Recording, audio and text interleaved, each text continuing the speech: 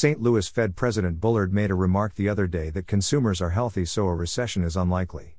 Consumers are healthy? It is true that the US U3 employment rate is low, 3.6% versus 14.70% in April 2020 thanks to government shutdowns over COVID.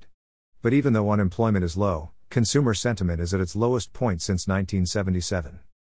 Generally, consumer sentiment is high when unemployment is low, but not this time around.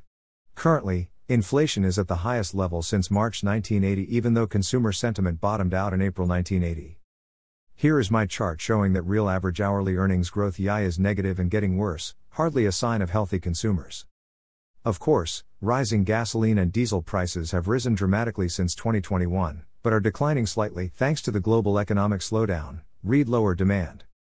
And a M2 money stock, green line, declined, US rents, blue line, declined as well. We are truly living in birdland. As in bird brain land.